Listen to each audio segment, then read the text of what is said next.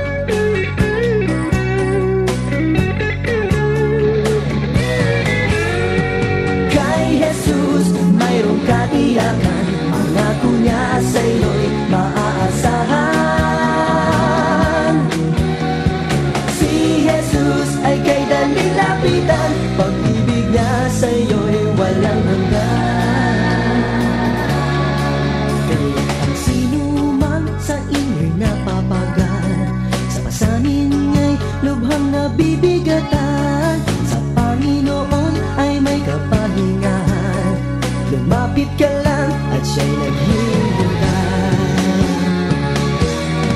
Lumapit ka lang at siya'y naghihintay.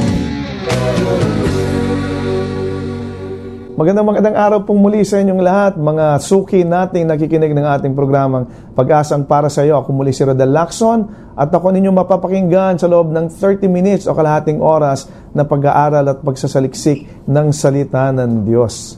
Nararamdaman nyo na po ba ang pagbabago ng panahon? Mainit, malamig, umuulan, at ang dalangin natin ng bawat isa ay makaranas ng pagpapala at blessing at pag-iingat ng ating Panginoon. Iba't iba ang ating mga experiences, of course, iba't iba ang ating mga karanasan. Yung mga iba sa atin, karamihan sa atin, nakakaranas ng talagang todo-todong pagpapala ng Panginoon. O yung iba naman, sakto lang yung blessing ng Panginoon na sinasabi nila. Yung iba naman, sinasabi nila, parang wala akong blessing. Pero alam po ninyo, sinabi ni Pablo, tayo'y maging kontento sa kawalan at sa kaginawaan, no? Dapat daw maging satisfied tayo dahil ang ating Panginoon hindi naman siya nagkukulang. Of course, pinag-aralan na natin ito in the past, no? That sinasabi natin, the Lord is our shepherd and we will not be in want. Kapag ang ating Panginoon ang siyang pastol ng ating buhay, kahit kailan ay hindi tayo magkukulang. So, yun yung mga problema, yun yung mga nararanasan, yun yung mga saloobin, ibigay natin ang lahat yan sa ating Panginoon dahil ang Panginoon ang comforter, ang Panginoon nagbibigay sa atin ng kapayapaan, ang Panginoon nagbibigay sa atin ng kaginawaan sa buhay. And we just offer everything to God and we will be so sure, no? Lahat tayo, magiging sure tayo ng Panginoon. Hindi tayo pababayaan. Sinabi nga, hindi ba, that the Lord will never leave us nor forsake us. Ngayong araw na ito, excited po ako. Bakit? Kasi meron na naman tayong panibagong guest speaker. Ito, matagal na natin kasama nito, no? Bata pa ako, nagpapastor na to eh. Hindi ba, pastor? Bata pa ako, tinitingala ako na to eh. Pero hindi naman siya ganun katanda. Ibig lang sabihin, ganun na siya katagal sa ministeryo. Kaya excited tayo na marinig ngayon ang mensahe ng Panginoon sa pamamagitan ng ating kaibigan na ito. Of course, siya po ang dating presidente ng ating Bible School, ang Assemblies of God School of Ministry. At ngayon ay current faculty member pa rin siya dun sa AGSO. Maraming school yan, maraming campuses ang AGSO. Meron tayo sa Cainta, meron tayo sa saan pa nga, pastor? Sa Bicol? Hindi, wala tayo sa Bicol. Sa Cavite, yan, marami pa. At iba pang mga lugar sa buong Pilipinas, no? And of course, siyang senior pastor ng First Assemblies of God. Ang kanilang church, maging ang ating guest ngayon, speaker ngayon, suking-suki natin sila sa ating programa. Every week talagang bago sila pumunta sa mga pupunta nila, nakikinig yan mga miyembro nila. At ginagawa nilang orasan yung ating programa. Talagang nakatutok sila. Hindi ko na ito patatagalin. Excited na ako. I'm sure excited din tayong lahat marinig ang salita ng Diyos. Let's all welcome Pastor Rick Alay. Maraming salamat, Pastor Rodel, sa pagkakataon na pinakalob niyo po sa akin upang maging bahagi po ng programang ito na malaki po ang naabot sa atin pong bansa. Sa araw na ito, ang ating pong pag-uusapan ay may kinalaman po sa hindi nagbabagong kapangyarihan ng ating Panginoong Hesus, the unchanging power of Jesus. At ito po ating matatagpuan sa Hebrews chapter 13 verse 8, ang sabi po sa Ingles, "For Jesus is the same yesterday, today, and forever." Sa Tagalog, si Jesus noon, ngayon, at magpakailanman. Ang ating pong Panginoon ay hindi po nagbabago. Ang aklat po ng Hebrews o ng aklat ng Hebreo ay meron pong keyword na sinasabi ng lahat ng mga scholar na ang keyword po niya ay better than o mas mabuti kaysa. Si Jesus ay pinakamabuti o mas mabuti kaysa kay Abraham, kay Moses, sa mga anghel, sa mga propeta, at sa lahat ng mga kapahingahan na binabanggit ng mga Hudyo. Isang bagay pa upang ating maintindihan ang bagay na ito ay si Jesus o yung aklat ng Hebreo ay nasulat sa panahon na ang mga Hebreo ay pinag-uusig, ang mga Hebreo o ang mga Hudyo ay pinag-uusig, sila po ay nangangalat at higit sa lahat, naglipana o nangalat at maraming mga tao ang nangangaral ng mga hidwang pananampalataya. Kaya sila po ay sinubok sa pamamagitan ng mga pagsubok o ng mga persecutions at ang kanilang mga pananampalataya sinusubok ng mga maling tagapagturo. Kaya nga, sinabi po sa aklat ng Hebrews na si Jesus noon, ngayon at magpakailanman, siya po ay hindi nagbabago. Pero sa araw pong ito, nais ko lamang pong ating tingnan, ay papaano ipinakita ng Biblia ang hindi nagbabagong kapangyarihan ng ating Panginoong Hesus. Sa buong Biblia po o sa buong Gospel, Matthew, Mark, Luke, and John, ay mababasa po natin o ating pong mababasa ang summary ng Gospel na kung saan ay ipinakita po ang hindi nagbabagong kapangyarihan ng ating Panginoong Hesus. Tingnan po natin ng malaliman. Una, ang sabi po ng Biblia, Jesus has power over nature.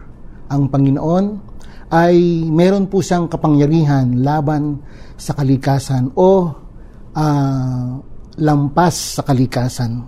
Sa Biblia, meron pong mga example na ipinakita at siguro babanggit po tayo ng ilang mga bagay upang makita natin kung saan ipinakita ng Panginoon that He has power over nature. Una, ang unang tala po na si Jesus ay gumawa ng himala ay natala po ito sa aklat ng Juan Kapitulo 2, 1 hanggang 11 na kung saan si Jesus ay gumawa po ng himala sa isang kasalan sa Kana ng Galilea.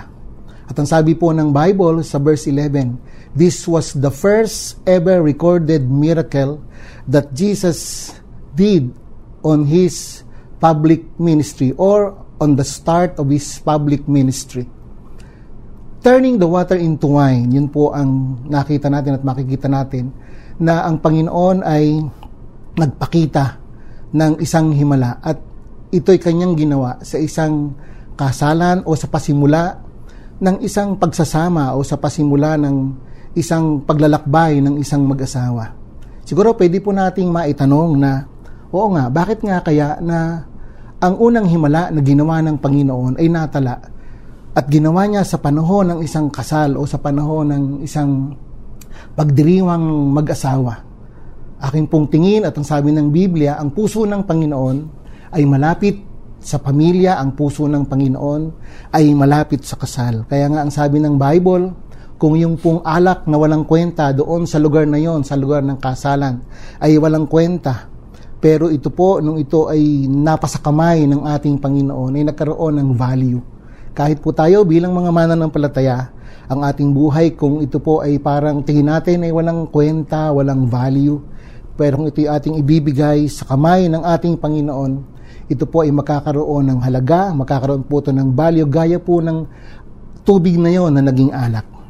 So doon po makikita natin ang Panginoon ay meron po siyang kapangyarihan laban at sa kalikasan by turning the water into wine.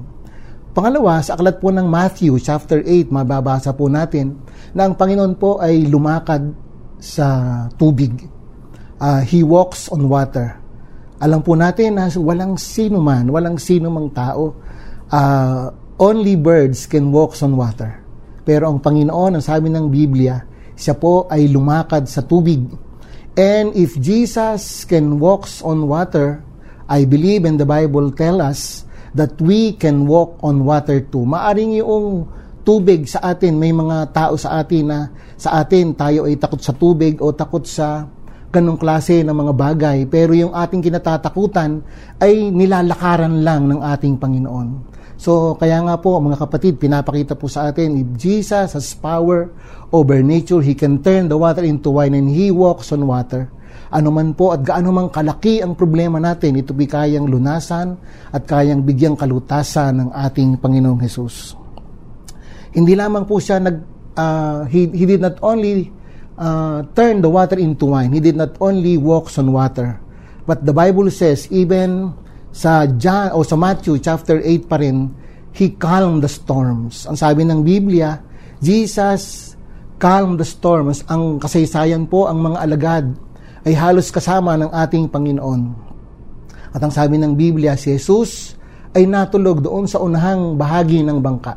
At halos ang mga alagad ay natatakot. Sila ay mga namumutla sa takot. At habang kanilang marahil nililimasan o inaalisan ng tubig yung kanilang bangka, the more water ang pumupunta doon sa loob ng bangka dahil napakalakas ng alon at malakas ang hangin. At ang sabi ng mga alagad, Jesus, Jesus! Nung kanilang ginigising si Jesus, sabi ng mga alagad, Jesus, Jesus, don't you care? At ang sabi ng Biblia, ang Panginoon po ay nagising. Pero sabi ng Biblia, ano man pong problema meron tayo, ang Panginoon po ay merong concern kahit sa pinakamaliit na bahagi po o maliit na problema o maliit nating pangangailangan. At ang sabi ng Biblia, nung si Jesus na doon siya ay gumising, ang sabi niya, kayo na pagkaliliit ng inyong pananampalataya. Pero minsan, sa akin nga pong misang pagbubulay-bulay, ay aking naisip na siguro nakalimutan ng mga alagad na ang Panginoon ay nagsabi minsan na siya ay mamamatay sa krus, hindi siya mamamatay sa tubig o mamamatay sa lunod. Amen. Pero sabi po ng Biblia, Jesus calmed the storms. Marahil sa araw pong ito, kayo po ay merong mga dinadaan ng mga bagyo sa inyong mga buhay, pero sinisigurado at sinasabi ng Biblia, because Jesus never changes. Siya po hindi nagbabago sa kanyang kapangyarihan. Anumang problema ang meron tayo sa ating mga buhay, He can calm your storm. He can calm the storms of your life. At ang sabi ng Biblia, hindi po tataob, hindi mapapahamak ang bangka na kung saan si Jesus ay naroroon. Amen. Jesus has power over nature. Pangalawa, sinasabi po ng Biblia that Jesus has power over kind of sicknesses and diseases. Mababasa po natin sa Biblia, simula po sa lahat ng aklat at bahagi ng Ebanghelyo, lahat ng klase ng kasakit, lahat ng klase ng karamdaman ay kayang pagalingin ng ating Panginoong Hesus kung tayo po ay merong pananampalataya. Pinagaling ng Panginoon ng mga bulag na lumapit sa Kanya. Ang mga pilay ay lumakad, ang mga lumpo ay lumakad, ang mga iba't ibang mga sakit ay pinagaling ng ating Panginoon. Meron pong lumapit sa Panginoon ng mga babae na halos inaagasan ng 12 taon, pero ang sabi ng Biblia, nung sila ay lumapit sa ating Panginoon, pinagaling siya ng Panginoon. May lumapit na mga bulag. Sumisigaw sila. Ang pangalan niya ay Bartimeus. At ang sabi ng Biblia, siya ay lumapit sa Panginoon. Pinagaling siya ng Panginoon sa kanyang karamdaman. At ang sabi ng Biblia, kung tayo pong lahat ay lalapit sa Panginoon, He has the power over all kind of sickness and diseases. Ang Panginoon po ay kayang magpagaling sa lahat ng uri ng ating mga karamdaman. Kahit po sa araw na ito at sa oras na ito, anuman po yung ating mga dinadala na mga karamdaman, ang Panginoon po ay handang magpagaling. Handa siyang magpagaling anumang uri ng ating karamdaman. Ang sabi ng Biblia, Jesus never changes. If He heals then, if He heals in the past, He can even heals today. Yun po ang sabi ng Biblia. At yun po ang deklarasyon ng Bible because Jesus never changes. He has power over sickness and diseases. Tayo po bilang mga mananampalataya, ikaw na nakikinig, kung ikaw ay nananampalataya sa Panginoon, tayo din ay pwedeng magamit ng Panginoon upang tayo ay maging channel ng kanyang pagpapagaling. Lalo tigit, tayo na naniniwala sa kapangyarihan ng ating Panginoong Hesus. Ang Panginoon ay pwede tayong maging daluyan ng pagpapala kung tayo po yun mananampalataya at magtitiwala na ang Panginoon ay siyang nagpapagaling. Ang sabi ng Biblia, if we believe, we can lay hands on the sick and they shall recover. Kung tayo pinananampalataya sa Panginoon, meron pong mga kapatid tayo, kasamahan sa bahay o mga kapitbahay, at alam natin na sila po ay may mga karamdaman. Ang sabi ng Biblia, we can be a channel of God's blessing. We can be a channel of God's healing. Only if we will believe. Because that's what the Bible says. Jesus has power over kind of sickness and diseases. Kahit po ako, marami po akong patotoo na nakita. Marami po akong mga karanasan na nakita bilang matagal ng pastor. Kahit po sa aking pamilya ay nakakita po ako ng mga himala. Ang akin pong mismong asawa ay nagkaroon po ng Bell's palsy. Siguro po mga 1998 nung kami po o 1995 nung bago pa po kami pumunta ng Angono, Rizal, ang akin pong may bahay na si Nida Alay ay nakaranas po ng magkaroon ng Bell's palsy. Ang sabi ng doktor, it will take 1 year para siya po ay gumaling. Pero thanks be to God, kahit po yung kanyang mga kasamahan sa trabaho ay nagulat dahil mga 3 months lang siya po ay gumaling dahil lagi kami nananalangin, lagi kami nagpapasalamat sa Panginoon. Ang dahilan nga, kahit nga nung ang misis ko ay merong Bell's palsy, kapag kasi aking hinahalikan, hindi niya daw nararamdaman yung aking kiss. Pero maraming salamat sa Panginoon dahil siya'y pinagaling ng Panginoon. Nagulat yung kanyang mga kasamahan at siya'y gumaling. At hanggang ngayon, ang akin pong may bahay, magkasama po kaming naglilingkod sa Panginoon. Siya po ay pinagaling at hinipo ng ating Panginoon. Why? Because Jesus has power over nature and all kinds of sicknesses. Pangatlo, ang sabi po ng Bible, ang Panginoon, He has power over Satan and all His cohorts. Ang Panginoon ay merong kapangyarihan laban sa dyablo at sa kanyang mga kampon. Sa Biblia, meron po tayong mababasa na sa Luke chapter 5, meron po doon na isang lalaki na sa lugar po ng Gadarene o Gadara, na kung saan siya po mismo ang siyang naging parang welcoming party kay Jesus. Pero yung pagsalubong sa kanya sa ating Panginoon, ang sabi ng lalaki ito, Panginoon, ikaw ba'y dumating dito, anak ni David? Ikaw ba'y dumating dito upang kami hatulan? At ang sabi ng Biblia, siya po ay, bagamat maganda yung kanyang sinabi, pero siya ay sinaway ng ating Panginoon. At siya po ay idiniliber. At siya ay naligtas at siya po ay pinagaling ng ating Panginoon. Gusto ko pong ulitin at bigyan ng diin yung bagay na yun, na ang lalaki ay hindi lamang po siya pinagaling, kung hindi siya po ay na-delivered. Kasi yun pong mga inaalihan ng mga masamang spirito, sila po ng mga possess o evil o demon possess, hindi lamang po sila pinapagaling kung hindi sila ay dinidelivered. At yun po ang ginawa ng ating Panginoon. Ang sabi po ng talata sa aklat ng unang Juan Kapitulo 4, that Jesus came to destroy the works of the devil.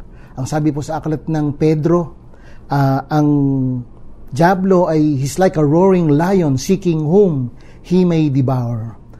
Bagamat ang dyablo alam niya na siya po ay may kapangyarihan at ginagawa niya ang lahat ng mga bagay upang ang mga tao po ay dayain, silain. Pero ang sabi ng Biblia, Alam ni Jesus at bilang na ng Panginoon at sinabi na sa kanila ng Panginoon, your days are numbered. Ang mga kaawa, ang dyablo ay talo na po sila. Sila po yung mga talunan at dapat yun po yung ating panghawakan. Mawalan tayo ng takot sa dyablo sapagkat ang sabi ng Biblia sa unang Juan Kapitulo 4, greater is He that is in us than he that is in the world. Ang sabi ng Bible, hindi po tayo dapat matakot sapagkat ang Panginoon ay nasa sa atin. Dakila siya na nasa sa atin. Kaya dito po muna tayo titigil at ating pong itutuloy yung ating pong magandang pag-aaral at magandang mensahe. Itutuloy po natin ito sa susunod na linggo. Maraming salamat po sa programang ito at maraming salamat, Pastor Rodel. Maraming salamat, Pastor Rick, sa part 1 ng ating message ngayong linggong ito. Tayong lahat manalangin. Panginoon, nagpapasalamat kami sa iyo dahil ikaw ang mayakda ng lahat kung bakit kami nagkakaroon ng pagkakataon at ng opportunity to be able to listen to your word. Maraming salamat sa mensahe ngayong araw na ito na hindi kami dapat matinag sa aming pananampalataya dahil ikaw ay the same yesterday, today, and forever. Ikaw noon, ngayon, at magpakailanman. Hindi nagbabago ang iyong pag-ibig sa amin, hindi nagbabago ang iyong pagtingin sa amin. Maraming salamat dahil pinakita mo sa amin ngayong araw ito that you have the power over nature, you have the power over sickness, and you have the power over Satan and his cohorts. Maraming salamat sa pagpapaalala sa amin ng lahat ng ito, O Diyos. Nagkakaroon kami ng resolution sa aming mga puso na kami dapat kumapit sa iyo, na hindi kami dapat matakot, hindi kami dapat matinag. Dahil kapag ikaw ang nasa amin, Panginoon, wala kami dapat ipangamba. If you're with us, then nothing can go against us, Lord. Maraming salamat sa iyong pagpaparamdam sa amin at pagpaparanas sa amin ng iyong kabutihan at ng iyong katapatan sa araw-araw. Ikaw ang aming pupurihin, ikaw ang pasasalamatan namin sa lahat ng pagkakataon, sa pangalan ni Jesus. Amen.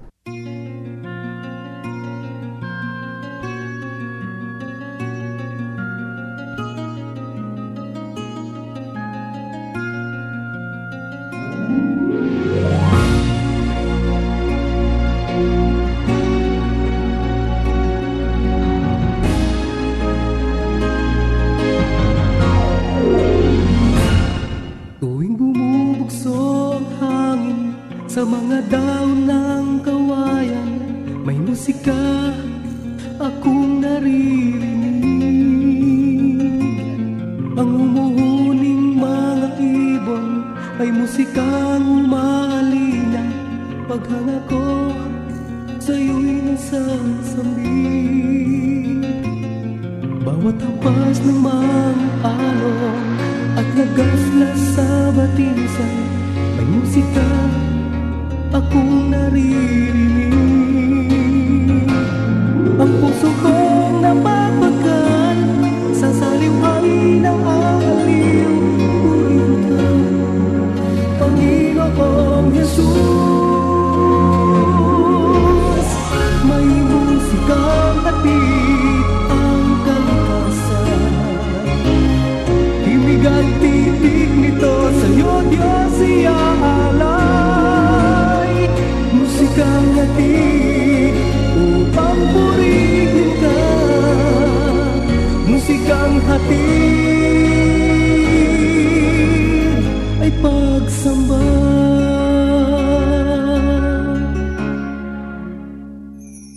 Bawat ampas ng mga araw at nagaslas sa batisan, may musika akong naririnig. Ang puso kong napapagas, nasaliw ay naaaliw. Purihin ka, Panginoong Jesus.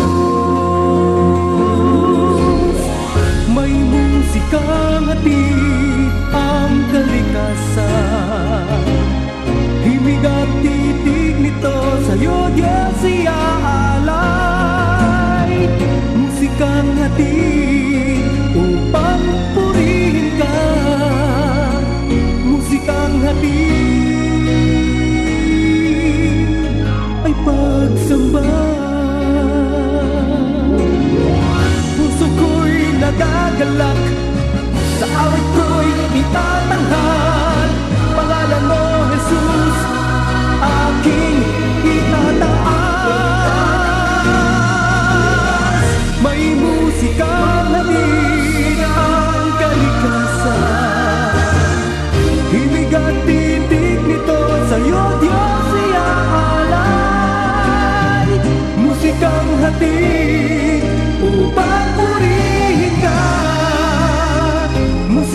hatid ay pagsamba.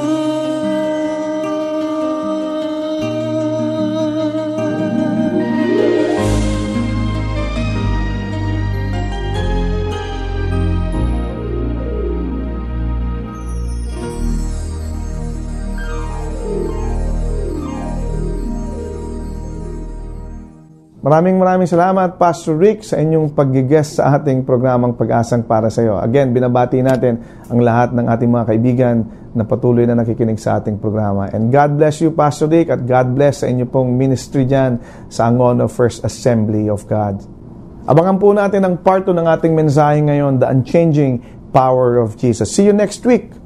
Maraming salamat sa iyong pagkikinig sa ating programang Pag-asang para sa iyo. Kung ikaw, kaibigan, kapatid, ay napagpala sa ating programa, we'd like to know you more. So we encourage you to like our Facebook page, Pag-asang para sa iyo, or go to fb.com/ppsy radio. Kung ikaw naman na may questions or suggestion, or ikaw ay nangangailangan ng panalangin or counseling, message us sa ating Pag-asang para sa iyo Facebook page or sa email address na ppsyradio@gmail.com. Muli, ang aming email ay ppsyradio@gmail.com. You can also text us a cellphone number na 0915-662-2234. Again, that's 0915-662-2234. And pag nag-text po kayo, lagay nyo lang po na ito po'y PPSY o Pag-asang para sa iyo. So we know how to answer you. And to listen to our previous broadcast, you can access Pag-asang para sa iyo radio through our AP Media app, or go to www.apmedia.org/ppsy.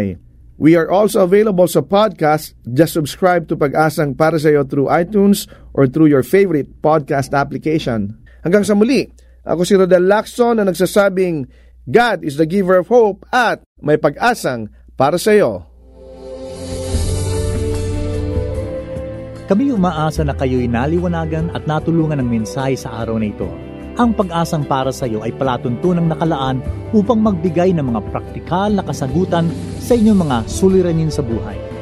Ang Pag-asang para sa iyo ay isang paglilingkod na gawain ng Philippines General Council of the Assemblies of God. Kung kayo naghahanap ng gawaing pagsamba na malapit sa inyong lugar, ay inaanyayahan namin kayong dumalaw at dumalo sa anumang Assemblies of God na sambahang malapit sa inyo.